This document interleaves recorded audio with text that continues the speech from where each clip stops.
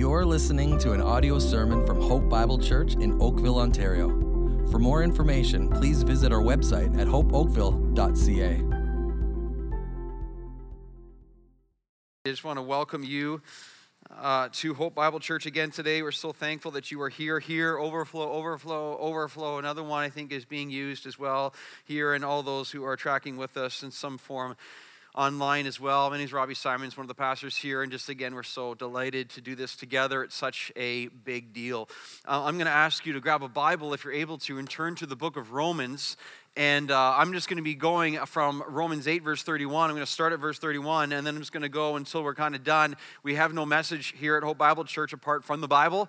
And so if you don't have a Bible, there's one in front of you. Lord willing, there should be one there. And if you need help to find where the book of Romans is, go to the table of contents. You can see it there in the New Testament.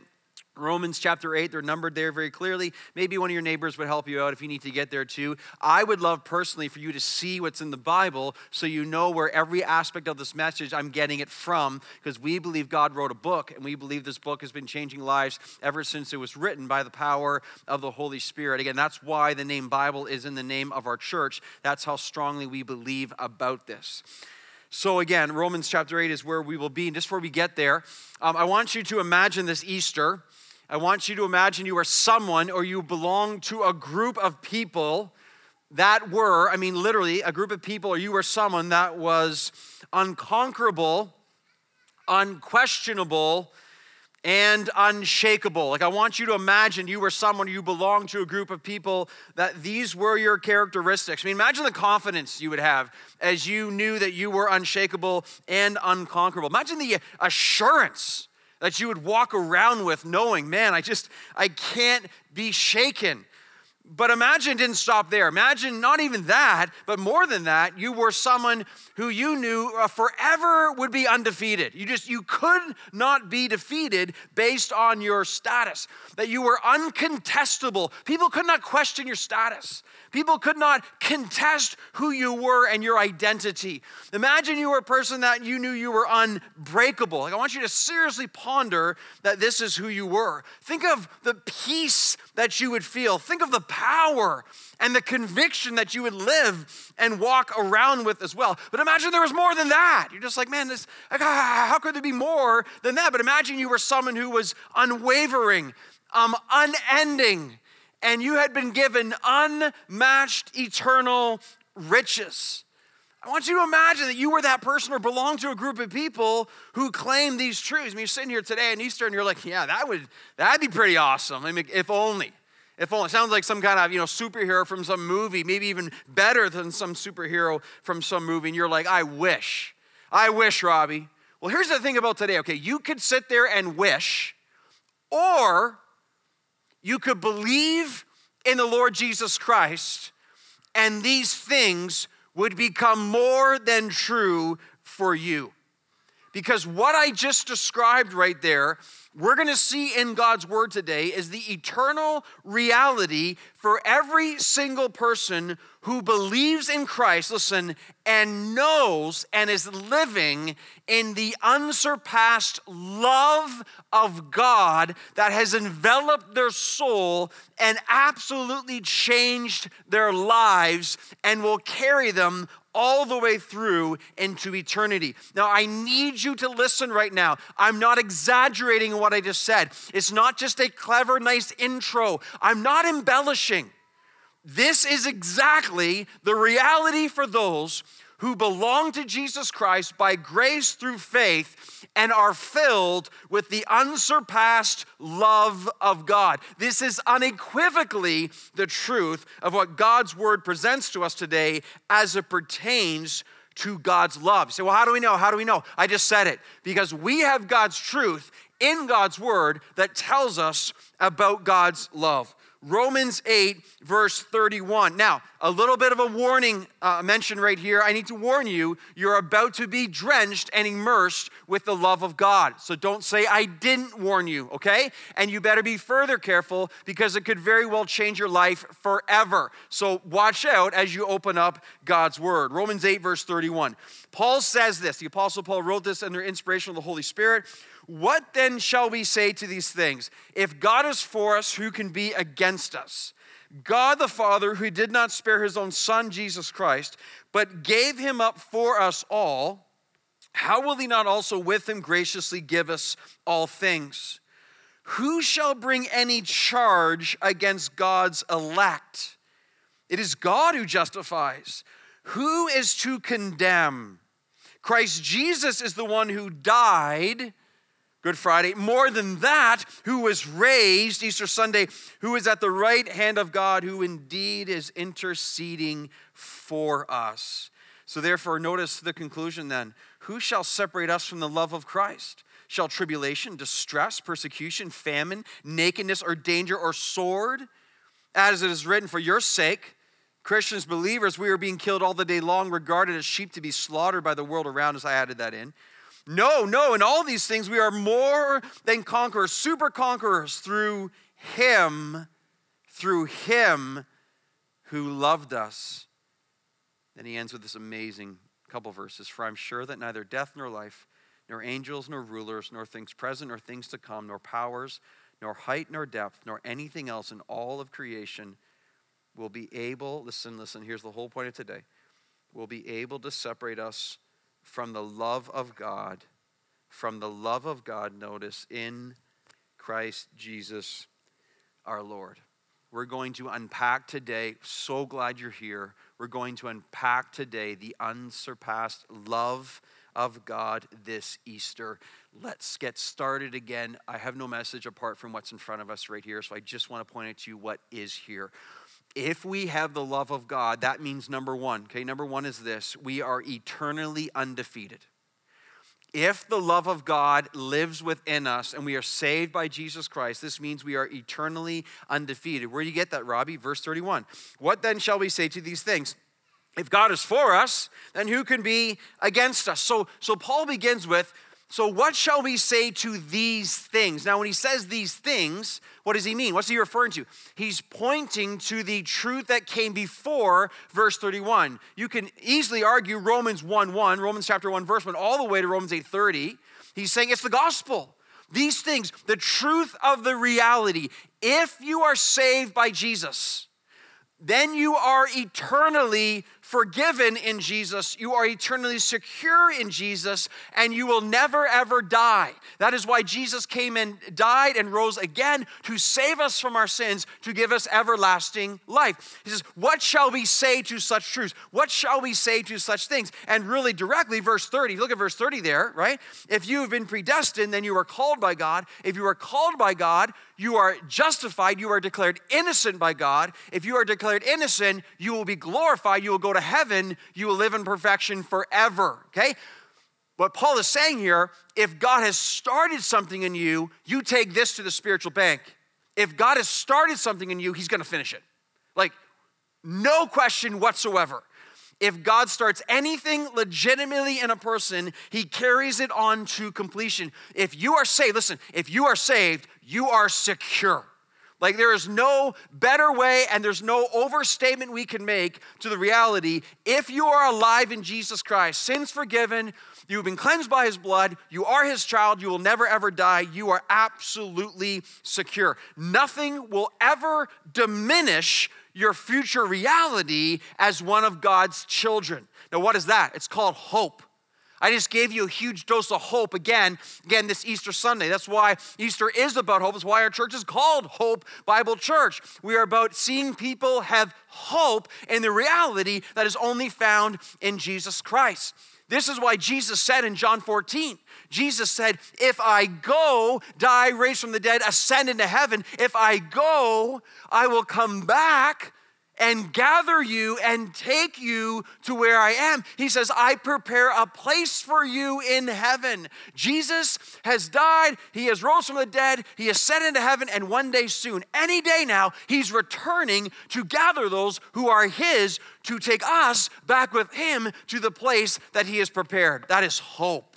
That is the gospel. That is our reality. These are these things that Paul's referring to in verse 31. So he then says, what shall we say to such things, such truth? What a great question, right? That's our reality in Christ. That's our security, our hope, our future. So what shall we say to such truths? Look at verse 31. The answer is given. See that there? If God is for us, now hear that literally, if God is on your behalf, if God is on your side, now how would God be on my side? It's the gospel.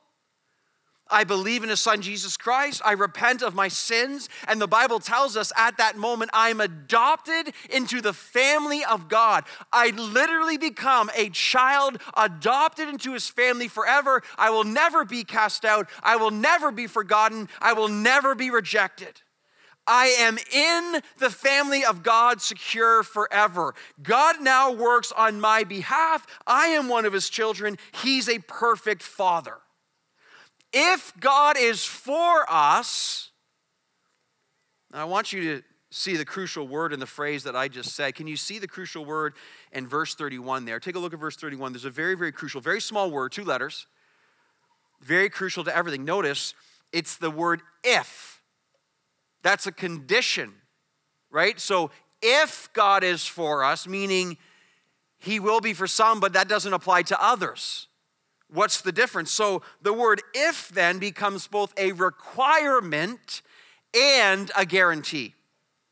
If God is for us, the requirement is I am a sinner. I sin every day. No sin gets to heaven. I need to be reconciled to God. I can't make it over the valley, over the chasm of sin. I need a Savior to forgive me, to cleanse me, that I may be reconciled back to God. If God is for me, meaning I've been reconciled through faith, by the way, this is so important every Easter. Many people walk in here and they think, and they've been taught, and they think the Bible actually teaches, if I'm a good person, I go to heaven. That's not in the Bible. That is not true, okay? No one's good enough. I'm not good enough. I sin every day. You have to understand this. Nowhere in God's holy word does it say, if you're good enough, well, I'm better than my neighbor. No. We're all sinners. And because we're all sinners, we fall short. But some of you have thought your whole life, look around, I'm not that bad. We'll get to that in a few minutes too, right? But we are that bad. But again, even if we were better than others, it will never be good enough. We must be forgiven. You are not saved by what you do. You are saved by who you believe in. It's believing in the one who is perfect, Jesus Christ. Only he is the one who could die for our sins because only he was the perfect sacrifice. If God is for us, requirement to be reconciled, here's the guarantee. If this is true in my life, then the guarantee is, if God is for me, then I know that God then is on my side. If God is on your team, think about that. If God is on your team, I like your chances. Fair? Right? Because so the God of the Bible, all-knowing, all-powerful, everywhere at all times. He is absolutely awesome.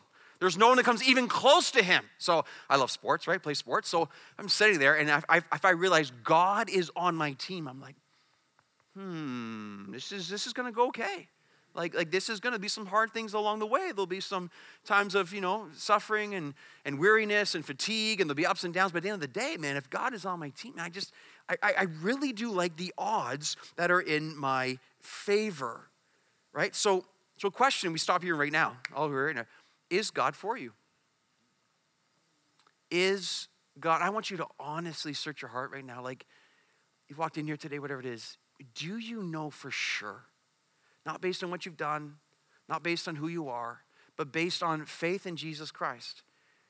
Do you know that God is for you?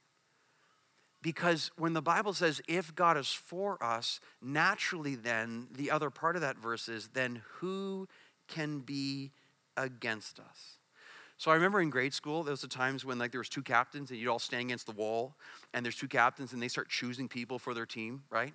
And I want you to my team and your team, and you get chosen, you kind of walk out and you assemble your team, you look there and you look at up and you're kind of sizing it. How come they get that person? How come they got, whatever? And you're sitting there, well, this is what's saying here. God is one of the captains and you're standing up against the wall of life, and God's like, you're on my team.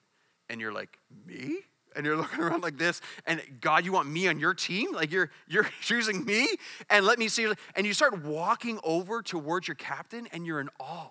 You're just like, he's awesome. Like you start going over to your team, and you kind of sit beside God, and you're just like, man, this is pretty amazing. And you start to size up the other team, and you're like, yeah, I really do think we're gonna do okay. Like, I think we're probably number one seed, and you find out your captain has never lost ever. You find out he's the creator of the universe. You find out he's the God of glory. You find he's perfect in wisdom. You find there's nothing he cannot do. You find out that he is the Lord Almighty, and like, I'm on his team. You're just like, yeah, let's go, right? Because that's what's happening. If God is for you, and he's your captain, and you are on his team again, I think the confidence level starts to go up just a little bit. In fact, at the end of the day, if God's on your team, you look at the opponents and you're like, it's not even going to be very close.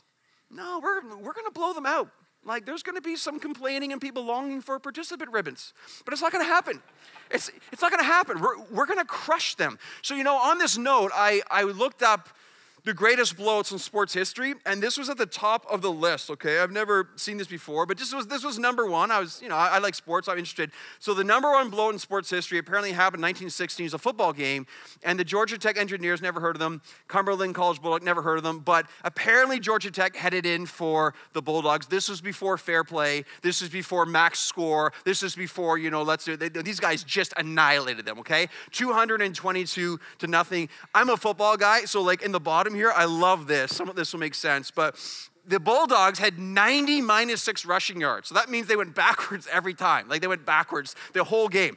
And the other team did not throw the ball once, but ran, and they gained 1,600 yards. That is astronomical if you know anything about sports. Like, this was just, they headed in for them, the biggest blowout in sports history. So when we look at this, we're like, wow, that was an annihilation.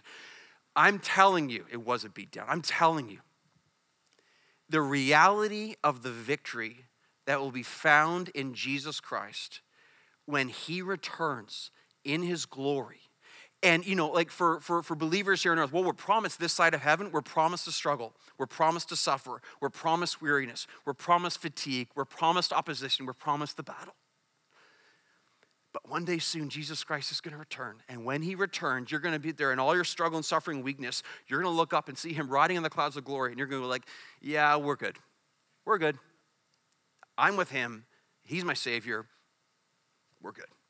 That's going to happen. Because if God is for you, then who can be against you? And I want you to think about this in this reality. Again, guys, I'm not exaggerating. I'm just telling you what's in the Bible.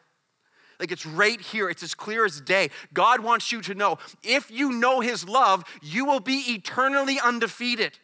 So who's going to stand against you? Honestly, some aspect of culture, some boss at work, some politician, Satan himself. Like, do they have any chance of standing against you in terms of eternity? The answer is absolutely emphatically no. They will be annihilated, infinity to zero.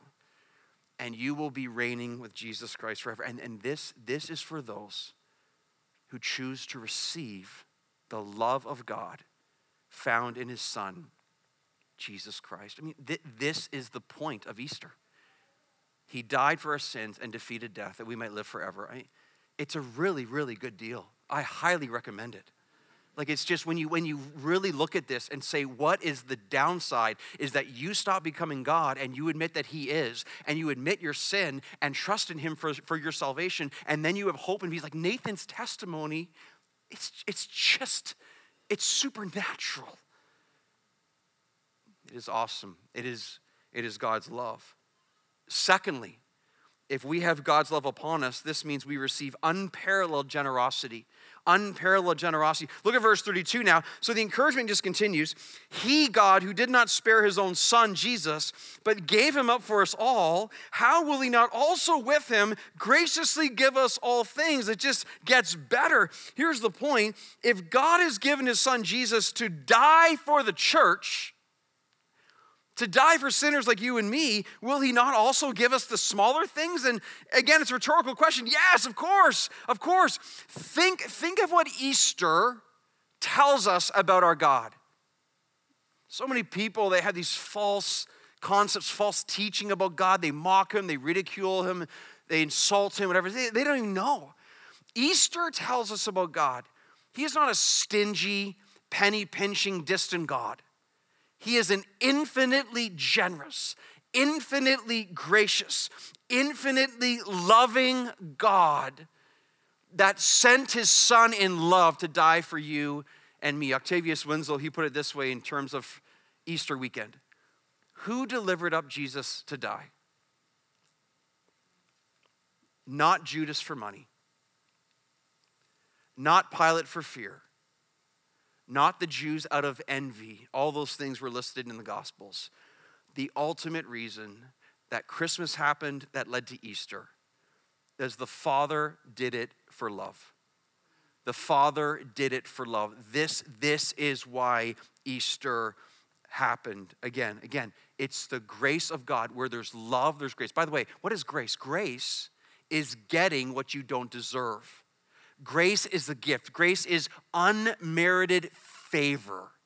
Grace, again, the love of God results in the grace of God, which we cannot earn ourselves. And what love is this? The text says, he did not spare his own son. Now think of parents in our day, okay? Think of parents. These are all terms. I'm going to say terms. They're all legitimate terms in the last even 5 years, maybe 5 to 10 years. Helicopter parents, bubble wrap parents, Velcro parents, and I learned this one recently, snowplow parents, removing any obstacle of any kind in the way of their children. We seek to spare our children from every conceivable pain, hurt, offense, and injustice. Whatever it takes to make sure our kids have no experience, which in the end, by the way, wisdom understands if you protect your kids from everything, it's not going to help them in the end at all. They have to learn about life, and that's another sermon for another day. Anyways. But here's God the Father, okay? Here's God the Father. Out of incomprehensible love for us, the text says, he did not spare his own son, who was God himself. So God the Father sent God the Son to die for the sins of you and me. Why would he do that? Why would he do such a thing? One of the most famous verses in the Bible, maybe you're super new to the church and new to Christianity, you even might know this verse, John 3:16. Here's why. For God so loved the world, he gave his only son, that whoever believes in him will not perish, but have everlasting life. I tell you, it is the single greatest act of generosity we could ever fathom. The selflessness of the Father, the humility and sacrifice of the Son, the generosity of the Trinity. It is just incredible. It is astounding. The text says, but he gave him up for us all. Some of you were like, why? Why did Jesus? How come we can't save ourselves? Right? Here's why on the screen for you. This is why the cross had to happen. Because of our sin, we can't make ourselves right with God. We can't. So Jesus, because we deserve death, all have sinned, fall short of the glory of God, Romans 3 says. We deserve death. We needed a perfect sacrifice in our place because you and I can't save ourselves. We're not perfect. Jesus is. So Jesus came to live without sin. He became our sacrifice. We deserve death. Jesus went in our place. We deserve God's wrath because of our punishment. God is holy. Sin must be dealt with. Jesus came to bear the wrath of God on our behalf on the cross. So the first time ever, he doesn't say my Father. He says, my God, why have you forsaken me? A symbol, a meaning, understanding. The Father, as we sing, the Father turns his face away. The whole world became dark as the Father looked away and the wrath of God fell upon Jesus Christ, the Son of God. We deserved that Jesus had to come to take it for us because we could not. We were separated from God because of our sin. Jesus had to come to die on the cross that we have a way back to God, which we could never jump over ourselves. Only Jesus reconciles us back to God. We were in bondage to sin. Sin enslaves us to ourselves, to death, to Satan. Jesus alone could pay the ransom, redeeming us out of slavery and restoring us back to the Lord. This is why Easter weekend had to happen. Again, what's the motivation of God? Why did he do this? For God so loved. He loved you so much. He loved me so much that he gave his son to be these things, that whoever believes in him will never die, but have everlasting life. You know, some of you right now too, you might say, okay, so Jesus came to die for sinners, and you'll be like, if you're honest right now, you're like, well, Robbie, I don't really think I'm that bad a person, okay? Like, I just try to be good. I try to do things I need to do, whatever. And I see people around me. I watch the news. There's some sinners. But me, honestly, I don't think I'm that bad. Here's what you have to ask yourselves. Have you ever told a lie? Have you ever looked lustfully at another person? Because Jesus says that's adultery. Have you ever stole anything? Have you ever used the Lord's name in vain? Have you ever loved something more than God himself? Have you ever not loved your neighbor as yourself? Have you ever felt jealousy? Have you ever wished ill upon someone else? Have you ever been filled with hatred? Have you ever judged someone for a position they have that you don't? Have you ever felt, again, bitterness and unforgiveness and resentment? Have you ever made a decision based on your wants and not someone else's? Have you ever, again, lived a life or a day where you haven't sinned in one way or another in these ways? Have you ever longed for something your neighbor has? Have you ever fantasized about something in a life that you didn't have and you didn't have contentment? Have you ever, again, wished that you were better and other people were not? Have you ever longed to replace God himself with you because you thought that's how great you were? I mean, it's like, I can go on and on.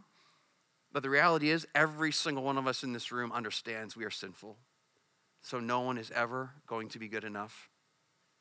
Not one sin gets into heaven, let alone the millions of sin we've committed in our lifetimes. I'll be first in that line to admit that's me every day. I'll never be good enough. Not one sin gets into heaven. That's the problem. We need help. We cannot do it. That's why God loved the world to give his son, that he did it for us, so whoever believes in him will never die. It's such an incredible truth. How amazing how many reject it, disbelieve it, love their sin more than believing in Jesus Christ, and they are turning away life itself. But today in Easter, here we are, today, right now, and you are here to understand the unparalleled generosity that is only found in the Lord Jesus Christ. This leads us, the love of God keeps coming. It is unbelievable, man. It is so amazing. Number 3, unquestionable forgiveness. If you know the love of God, then you have received unquestionable forgiveness. Look at verse 33 now. Who shall bring any, here's a courtroom scene, okay? Who shall bring any charge against God's elect? It is God who justifies. Who is to condemn? Christ Jesus is the one who died, more than that, who was raised, who is at the right hand of God, interceding for us at this very moment. And what a text of encouragement. I wonder who's here today, who is under accusation and condemnation, I wonder. But listen, if you have God's love, see what the text is saying? If you have God's love here, who can bring a charge against you? Who can condemn you? You say, well, how is that possible? Again, the setting of a courtroom here, charges are being made, but there's one who stands in your defense if you are alive in the Lord Jesus Christ. And the one who stands in your defense is God himself. It says God's elect here. That refers to God's chosen, God's children, those he has appointed to eternal life. Here's the power, though. Listen, if God declares you innocent, who's going to overturn the decision of God? Who can stand up against the declaration that God has made? That is my child. They are eternally innocent. Who will stand in my way? The answer is, of course, no one. Your forgiveness in Jesus Christ is uncontestable. No one will ever be able to contest the eternal reality of your forgiveness found in the Lord Jesus Christ. How is it possible? Verse 33, it is God who justifies. Justifies means to declare innocent. So I have this measly little gavel, but for our purposes, it helps a bit of an illustration. God is the judge of the universe. And when God comes down with his infinitely more impressive gavel and infinitely more beautiful and large gavel, but he comes down in the courtroom of life. See, everyone's going to stand in this courtroom at the end of our lives in one way or another and have to give an account to God. And God's going to be like, hey, why should you get into heaven? And like all that good person stuff is just not going to work. It's not going to work because we have sin, right? So people are like, well, he's like, not me, but you got sin. And it's guilty. But you have Jesus Christ stands beside you, and Jesus Christ says, I take on Robbie's sin. In fact, Father, I want my righteousness to go on Robbie. I want Robbie's sin to go on me. God looks at you, and he's like, innocent. Now, what about the lust? Innocent. What about the greed? Innocent. What about the hate? Innocent. What about the bitterness? Innocent. What about the selfishness? Innocent. Because Jesus Christ paid for every single sin we could ever commit. We stand there. So who is going to condemn? Who will bring a charge? At the end, when Jesus Christ is in your defense and your sacrifice and Savior, God will say, does anyone bring a charge? And it'll be the most beautiful silence you have ever heard. Just, whew. No one will dare to bring a charge because God himself has brought down the decision. You are innocent, and that will never, ever change. This declaration of forgiveness will never be overturned. Now, until we get there, the critics will try, the attackers will try, our enemies will try, our flesh will try, the demons of hell will try to charge us and try to discourage us. But in the end, in Christ, all accusations will fall and fail. Listen, loved ones, listen. This is the power of Easter. This is the glory of the good news in Jesus Christ. Because you look at verse 34 now. Who is to condemn? Christ Jesus is the one who died. More than that, who was raised at the right hand of God, interceding for us here. You see what's happening here? Jesus died to take on sins. More than that, he was raised. Why is Easter Sunday so important? If there wasn't a resurrection, our faith is in vain, the Bible tells us. Because the moment Jesus is raised from the dead, that guarantees the Father received payment for our sin. If Jesus wasn't raised, our sins weren't paid for. But because they were paid for, he's raised from the dead, proving that. And when Jesus is raised from the dead, he guarantees defeat of death.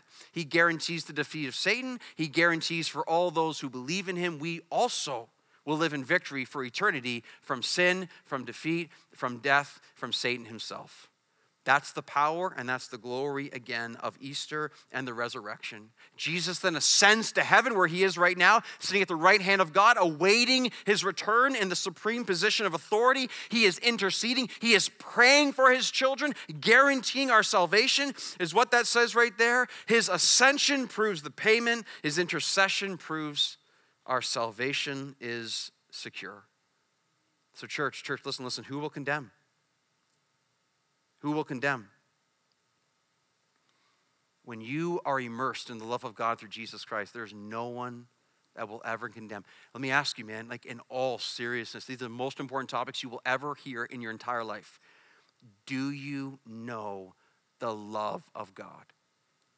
Do you know that you know that you know that the love of God lives in you, that Jesus Christ has saved you? You see, like, how clearly the Bible is telling us here, man, when you have Christ, your forgiveness will never, ever be questioned. You are secure forever, not because of what we've done, because of what he has done. Leads us to our fourth and final point here. The love of God means, listen, it just gets more and more encouraging, unbreakable, unconquerable, and unfailing love. Unbreakable, unconquerable, and unfailing love. Look at verse 35. See where he's going with this, man? Just loading up the encouragement, the reality of God's love. Who then shall separate us from the love of Christ? Of course, the answer is nothing. What about tribulation? Nope. What about distress? Nope. What about persecution? I mean, there are Christians all over the world right now today that are suffering severely for their faith. There will be Christians who will die today. They will be executed because they believe in the love of God and the love of Jesus Christ across this world today, and it's been happening ever since the church began. Will that separate them from the love of God? Will tribulation, distress, or persecution? No. Nothing will. In fact, the moment a Christian persecuted dies, they enter into life itself, eternal life with Jesus Christ. This is why genuine believers aren't afraid of death. They're not afraid of death. What's to be fearful of death for? Death has nothing. Death, where's your victory because of Easter? Death, where's your sting? Gladly receive death because then I start to live. This is the power of faith in Christ. Then what about this? Shall famine and nakedness and danger and sword? What about the circumstances of life? What about the trials of life? What about when we go without? What about things happen? What about pandemics? Will that separate us from the love of God? Nope. Not even the sword being executed. Verse 36, as it is written, for your sake, we are being killed all the day long. Like, look at that. Paul's quoting a verse in the Psalms here. We are regarded as sheep to be slaughtered. Hey, I'd be unfaithful to you right now if I didn't warn you that Jesus says if you're going to seriously believe in Jesus Christ and believe that he is the author of salvation and grants you eternal life, I would be dishonest with you if I didn't tell you he promises that path is narrow, it is hard, and few find it. He says the way of the world is wide and easy, and it leads to destruction. I would be doing you a disservice if I didn't tell you Jesus is so clear. To follow him, life gets harder. It just gets so much better. My testimony is 22 years of living life Robbie's way. Ended up in a total train wreck. Gave my life to Christ. Listen, never been the same again. Life has been much harder, but it has been infinitely better. Infinitely better. And that's what we're learning right here, because nothing will separate you from the love of God. Look at verse 37. Here's the answer. No, in all these things we are more than conquerors, literally hyper conquerors, super duper conquerors. Through him who loved us. See, the result of being a conqueror is not us, it's him. It's his love in us. And then he says, verse 38, for I am sure, let's stop right there for a second. I am sure. Question. Are you sure? Are you, Paul's certain that nothing will separate him from the love of Christ. If you were to die today, where would you go? Again, one of the most important questions you'll have to think about and answer. The world just distracts us, and we get drunk with the things of the world, and we never stop long enough to sit there and say, listen, this life has to be more than just making money and die. It has to be more than that. And trying to be happy a few days in between. If you died today, where would you go? And how do you know? How do you know? Is there any doubt? For a lot of us here right now, we're not sure. We're not sure. And I have tremendous grace for that. Listen, you can be sure. You can be sure of what? Notice, you can be sure that neither death is not to be feared for the Christ follower, because death's been defeated, nor life. No matter what happens in our life right now, no matter what circumstances come against us, nor angels, nor rulers, nor any kind of supernatural powers that may come against us, nor things present. There are no circumstances I am currently facing that will separate me from the love of God, nor any future event, things to come, that also will separate me from the love of God. There's nothing that can happen. The stock market can crash. The world can literally end. Wars can break out here in this nation as well as beyond. Nothing ever will separate me from the love of Christ. No powers, no human dictators, no tyrannical rule, no terrorists will ever be able to separate us from the love of God. Nor height, nor depth. Nothing that comes from above, nothing that comes from below, nor anything else in all creation, Paul says, just to cover every single base ever, will ever be able to separate us from the love of God.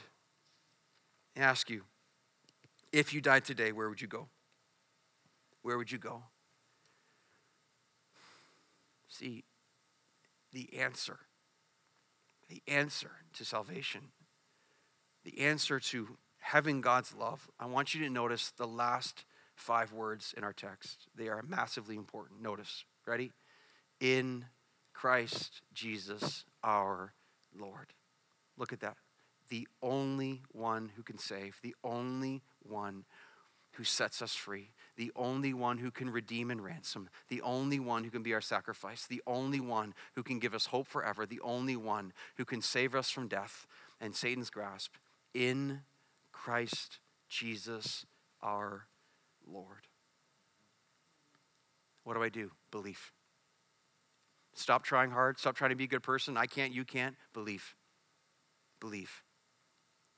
Believe what? Believe that Jesus Christ is Lord and Savior. Believe he died for your sins. Believe he rose from the dead. Believe that he is the Son of God soon to return. Believe that he is the Lord of glory. Believe that he is the one who wants to set his love upon you in a way that will transform you forever, that you will never ever die again, and you will have purpose and assurance and victory and salvation that will never ever ever be taken from you. Receive the love of God and you will be changed forever. From this side of my salvation, I say this, I just implore you today. I implore you.